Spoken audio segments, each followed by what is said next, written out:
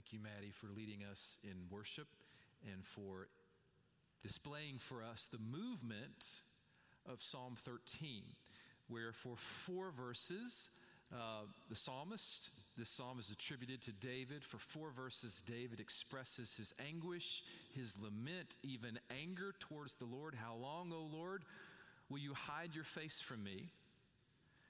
And we saw this as Maddie was dancing. But then that movement shifts in Psalm 13 and in the dance toward trust. So in verses 5 and 6 of Psalm 13, David says, "But I trusted in your steadfast love. My heart shall rejoice in your salvation. I will sing to the Lord because he has dealt bountifully with me." We're going to hold the movement of Psalm 13 in our minds as we look at Luke 15, 25 through 32. And I want to point out that the older son, as we read this passage, is unable, and we'll address this a bit in the sermon, the older son is unable to follow the movement of Psalm 13 from the expression of anger toward trust, or at least we're not told if he's able to do that or not. So let's look at Luke 15, verses 25 through 32. "Now his elder son was in the field, and when he came and approached the house, he heard music and dancing. He called one of the slaves and asked what was going on. He replied, 'Your brother has come, and your father has killed the fatted calf because he has got him back safe and sound.' Then he became angry and refused to go in. His father came out and began to plead with him. But he answered his father, 'Listen, for all these years I have been working like a slave for you, and I have never disobeyed your command. Yet you have never given me even a young goat so that I might celebrate with my friends. But when this son of yours came back, who has devoured your property with prostitutes, you killed the fatted calf for him.' Then the father said to him, 'Son, you are always with me, and all that is mine is yours. But we had to celebrate and rejoice, because this brother of yours was dead and has come to life. He was lost, and now he is found.'" Let us pray together. Oh Lord, speak to our hearts, continue to speak to our hearts. Through the movement of Psalm 13 and through the story of the oldest son, may we know and see the ways in which we are like him. And may we also move to that place of deep trust in you and gratitude. It's in Jesus' name that we pray. Amen. So I have a younger brother. I am almost 3 years older than my younger brother. And I confess that if my parents took me to the hospital to see him when he was born, I do not remember that.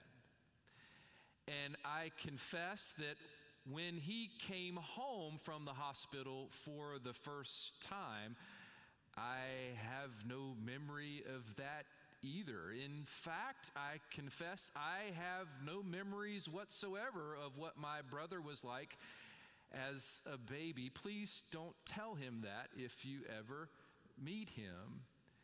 But I have a crystal clear, perfectly imaged memory of something that did happen the day that he came home from the hospital. I do not remember him at all. I do not remember his cries. I do not remember the sight of him, but I sure do remember that fancy new shiny green Tonka truck that my parents purchased for me so that I would not feel left out in the midst of all of the attention that my brother was properly receiving. The older brother could have used a green Tonka truck when his youngest son came home. Not saying he should have had that, but it's what he wanted. And let's be honest, most of us would have wanted our green Tonka truck too if we were in his shoes, whatever that truck would look like for you. Because we look at this parable and we see any number of reasons that explains why the older son acts the way he does. The biggest one comes from his own speech, his own words. He says to his father, "Here I've been faithful to you. I've done everything that you've asked. I've pulled more than my share of the weight and the work of the family. I've carried my own share and my brother's share too while he's away. I've never given you a moment's trouble."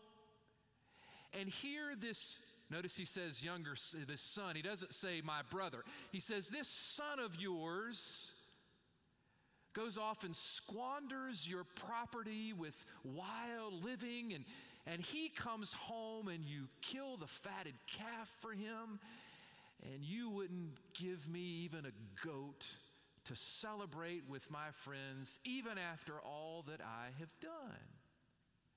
So there is a sense in the words and in the logic of the older brother of a lack of justice and unfairness is taking place. It's just not fair that he's treated in this way. And we understand that. Those of us who are parents, perhaps even more so those of us who are grandparents. I won't ask for a show of hands, but how many grandparents who have multiple grandchildren make sure that at Christmas all of your grandchildren at least think and feel like they've received about the same stuff that their other grandchildren received?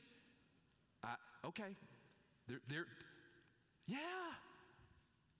And so we understand why the oldest son feels like he's been treated misfairly.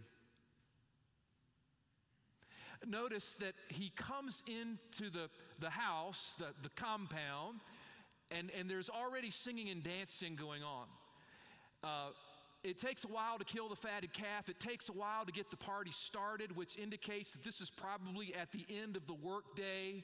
The party's been going on for a long time, and he's coming home to work, and he doesn't know what's going on, which then suggests the obvious that no one thought to go out and get him and tell him the good news that his brother has come home. Why don't you come home, stop work, and join the party? But not only has his father not sent someone out to get him and bring him home, give him a half day off and join the fun, but when he arrives, he has no idea what the fuss is about. So he has to ask a family servant, what's going on? And the servant knows before the oldest son knows.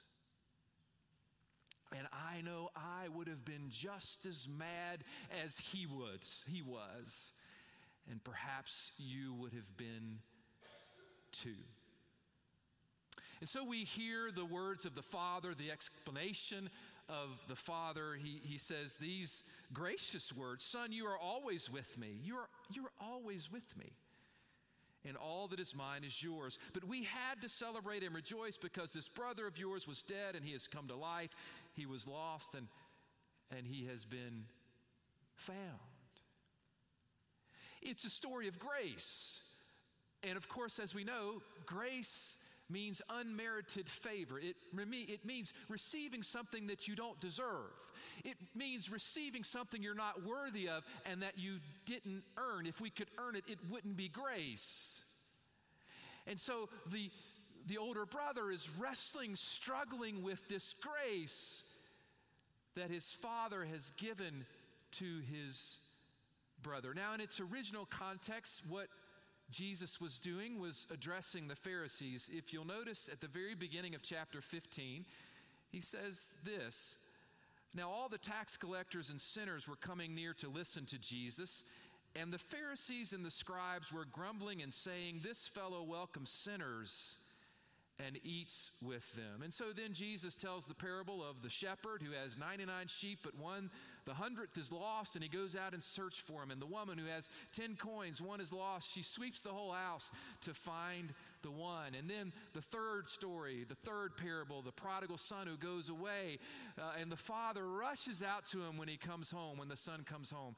This is about the Pharisees' inability to show grace to what Luke describes and they describes as tax collectors and sinners that Jesus is hanging out with and Jesus is spending time with, and he's giving them attention, and they're scandalized by this. And so Jesus is in a sense saying that the elder brother is the Pharisees. They can't love and experience grace the way that the elder brother cannot. But this is not just a record of Jesus' encounters with the Pharisees. This is God's living word that speaks to us. And what this word speaks to us, I believe, certainly what it speaks to me, is the difficulty of embracing the love that God has for everyone, and even perhaps more significantly, the difficulty we have in embracing God's love for us. Because the more we can embrace God's incredible love for us, the more we are able to embrace and celebrate and participate in God's love for all the world. Psalm 13, movement from anger to trust. How do we move towards this kind of amazing embrace of this amazing love of the Father for us, and the Father in this parable, God's love for others? A couple of observations. Back to Psalm 13. I think it's not helpful to say that if we were in the older brother's position, we should have just worked harder and gotten over it and just loved him and forgiven him. I don't think that's helpful for us. When someone receives something that we think we should have received, when someone is blessed in ways that we feel like we should have been blessed, if the script in our lives is not being played out the way we would have written it, if life is not going the way we would like for it to go, it's not wise, I believe, to push those feelings of frustration and resentment underneath the rug and just pretend as if nothing happened. Instead, like David in Psalm 13, we do 4 verses of complaining and lament, even anger towards God. And then we allow the Holy Spirit in verses 5 and 6 to move us toward a place of trust and towards thanksgiving. Several years ago, a colleague did something wonderful. Not a colleague on staff with me, but a colleague at a former church in another part of the city, and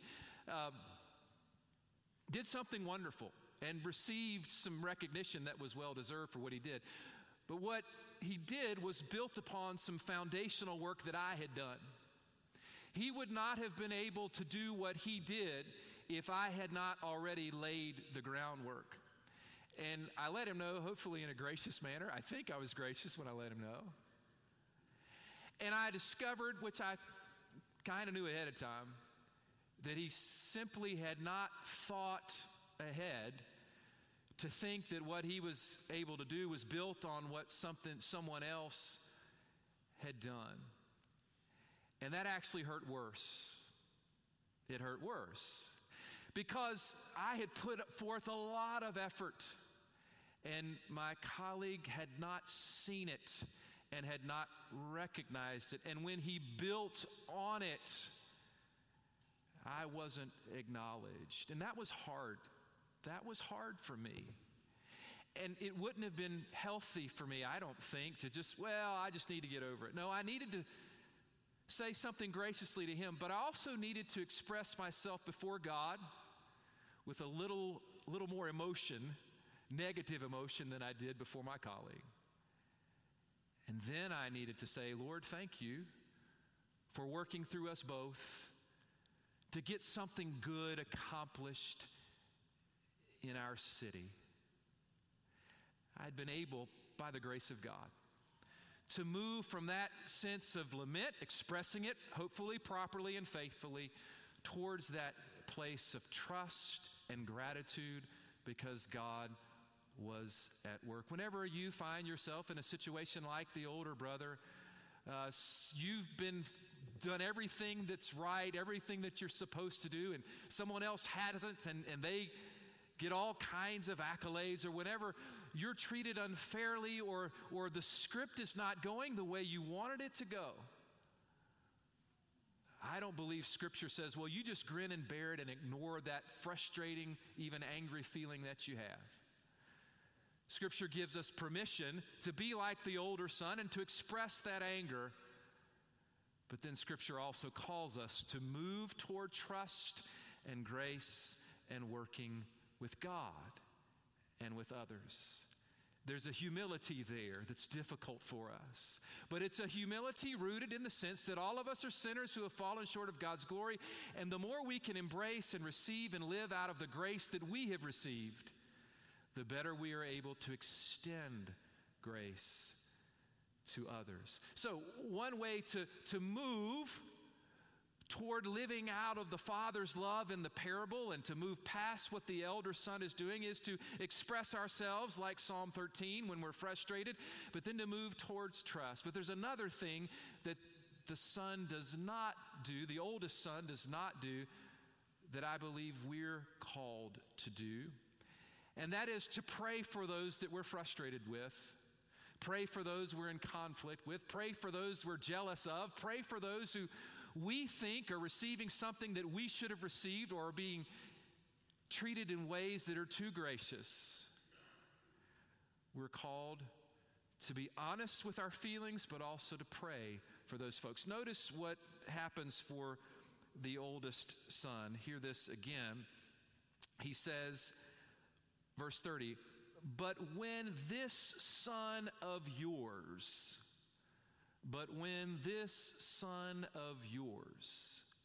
he doesn't say, but when my brother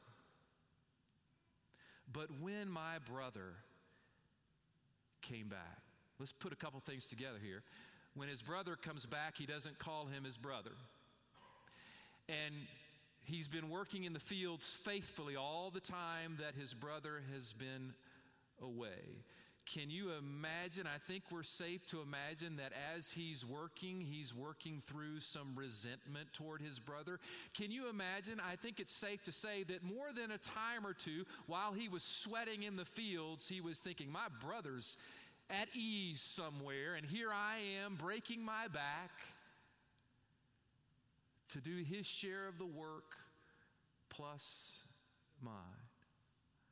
And so there is estrangement throughout this journey, which then means it comes as no surprise that there is estrangement when the younger brother comes home, which then suggests that while he is at work in the fields, the older brother is not praying for his younger brother, because he doesn't think of him as his younger brother. He just thinks of him as that other son of my father. We just happen to share a father.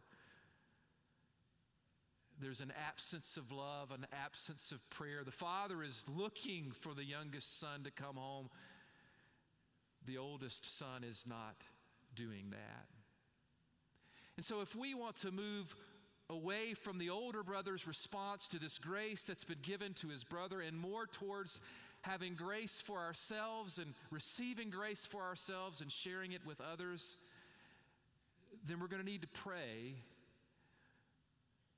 even for people that we might not automatically think of first when it comes to our prayer time. Roberta Bondi is a former professor at Emory, Candler School of Theology at Emory in Atlanta. She wrote a book 20 years ago on the Lord's Prayer, and she gets to that phrase, the beginning phrase, our Father who art in heaven, and she talks about being in conflict with someone somewhere in her life as she's praying through this prayer. we'll call him John Doe. Who knows who it was? But she was struggling with this relationship. And so she realized in one of those Holy Spirit moments that she needed to change the way she prayed. And so she would pray, "Our Father who art in heaven," my father and Jane Doe's father and John Doe's father, and she would go on and she would list people. And she would name people, my father and so-and-so's father and her father and his Father who art in heaven. And in the praying of that, the jealousy or the anger or the frustration, it seems to shift and move away. And so we can imagine the older brother in this parable praying the prayer, "Our Father, my Father, and my brother's Father, who art in heaven, hallowed be thy name." And we can imagine the Spirit moving him toward a deeper sense of grace for himself and a deeper sense of grace for his brother. So we want to move towards this place where we're more like the father in this parable, who represents God, than we are like the older son who cannot offer grace for his brother. There's some things that we can do. The movement of Psalm 13 gives us guidance. The praying of the Our Father for specific people, that helps. Those are incredibly important. But ultimately, it's the same grace that saves us from our sin, that saves us, that saves other people from their sin. It's that same grace of God that enables us to live with ourselves with love and to live with love for others. Do you know how much God loves you? Do you know that? And do you know how much God loves the person that you perhaps aren't loving very well right now, at least in your heart? Do you know how much God loves you even when you act like the older brother and even when you act like the younger brother? That's why we struggle with this parable. It speaks of a grace beyond our comprehension, a grace that's foreign to the way we live, a grace that's so wonderful. We simply receive it, we sing it, we pray it, and by this grace, we trust God to live it out through us. Persistent, consistent sinners that we are. May it be so for you and for me and for us. Amen. Would you pray with me?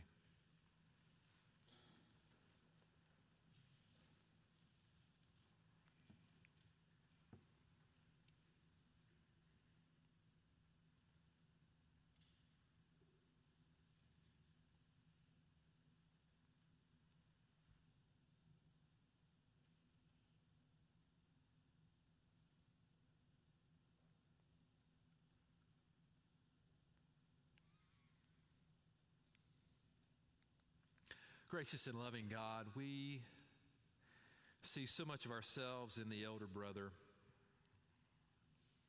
and we want to be like the Father. We want to be like you.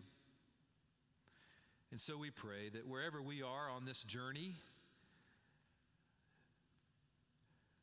Some of us a lot like the older brother right now. Some of us like the younger. Some of us a little bit farther along, moving towards being like the Father. But wherever we are, we're grateful for your patience and your grace with us. And we do pray that you would, by your Spirit, help us to be honest with you and more trusting of you. And we hope that you would help us pray for all the people in our lives. And we recognize that as important as the things we are to do are, and as much as you help us to do those things, in the end, it's all about your grace. And so we pray that your grace would be in operation in our lives and in our church in amazing ways, so that we would grow in grace for each other, and that you would use your grace in us to draw people who do not know you into this wonderful field of grace that you have for them. And we pray that in all of these things, that you would help each of us to fully embrace the grace you have for us. In Jesus' name we pray. Amen.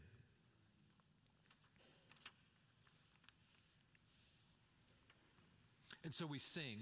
We sing to celebrate the grace of God and to acknowledge who we are as sinners in need of God's grace. But also we sing as a way of making commitments. Every person here today makes a commitment as we sing. What will that commitment be for you? Some of us have not publicly professed faith in Jesus for the first time. We haven't come home like the youngest son. I'll stand right here to receive you if you want to come and profess your faith in Jesus publicly for the first time. Others are followers of Christ, but you're not a part of a family of faith through whom you can figure out and live into this grace of God. Come and join Fifth Avenue Baptist Church. Or you may simply need to come forward and to pray. Would you stand as we sing together?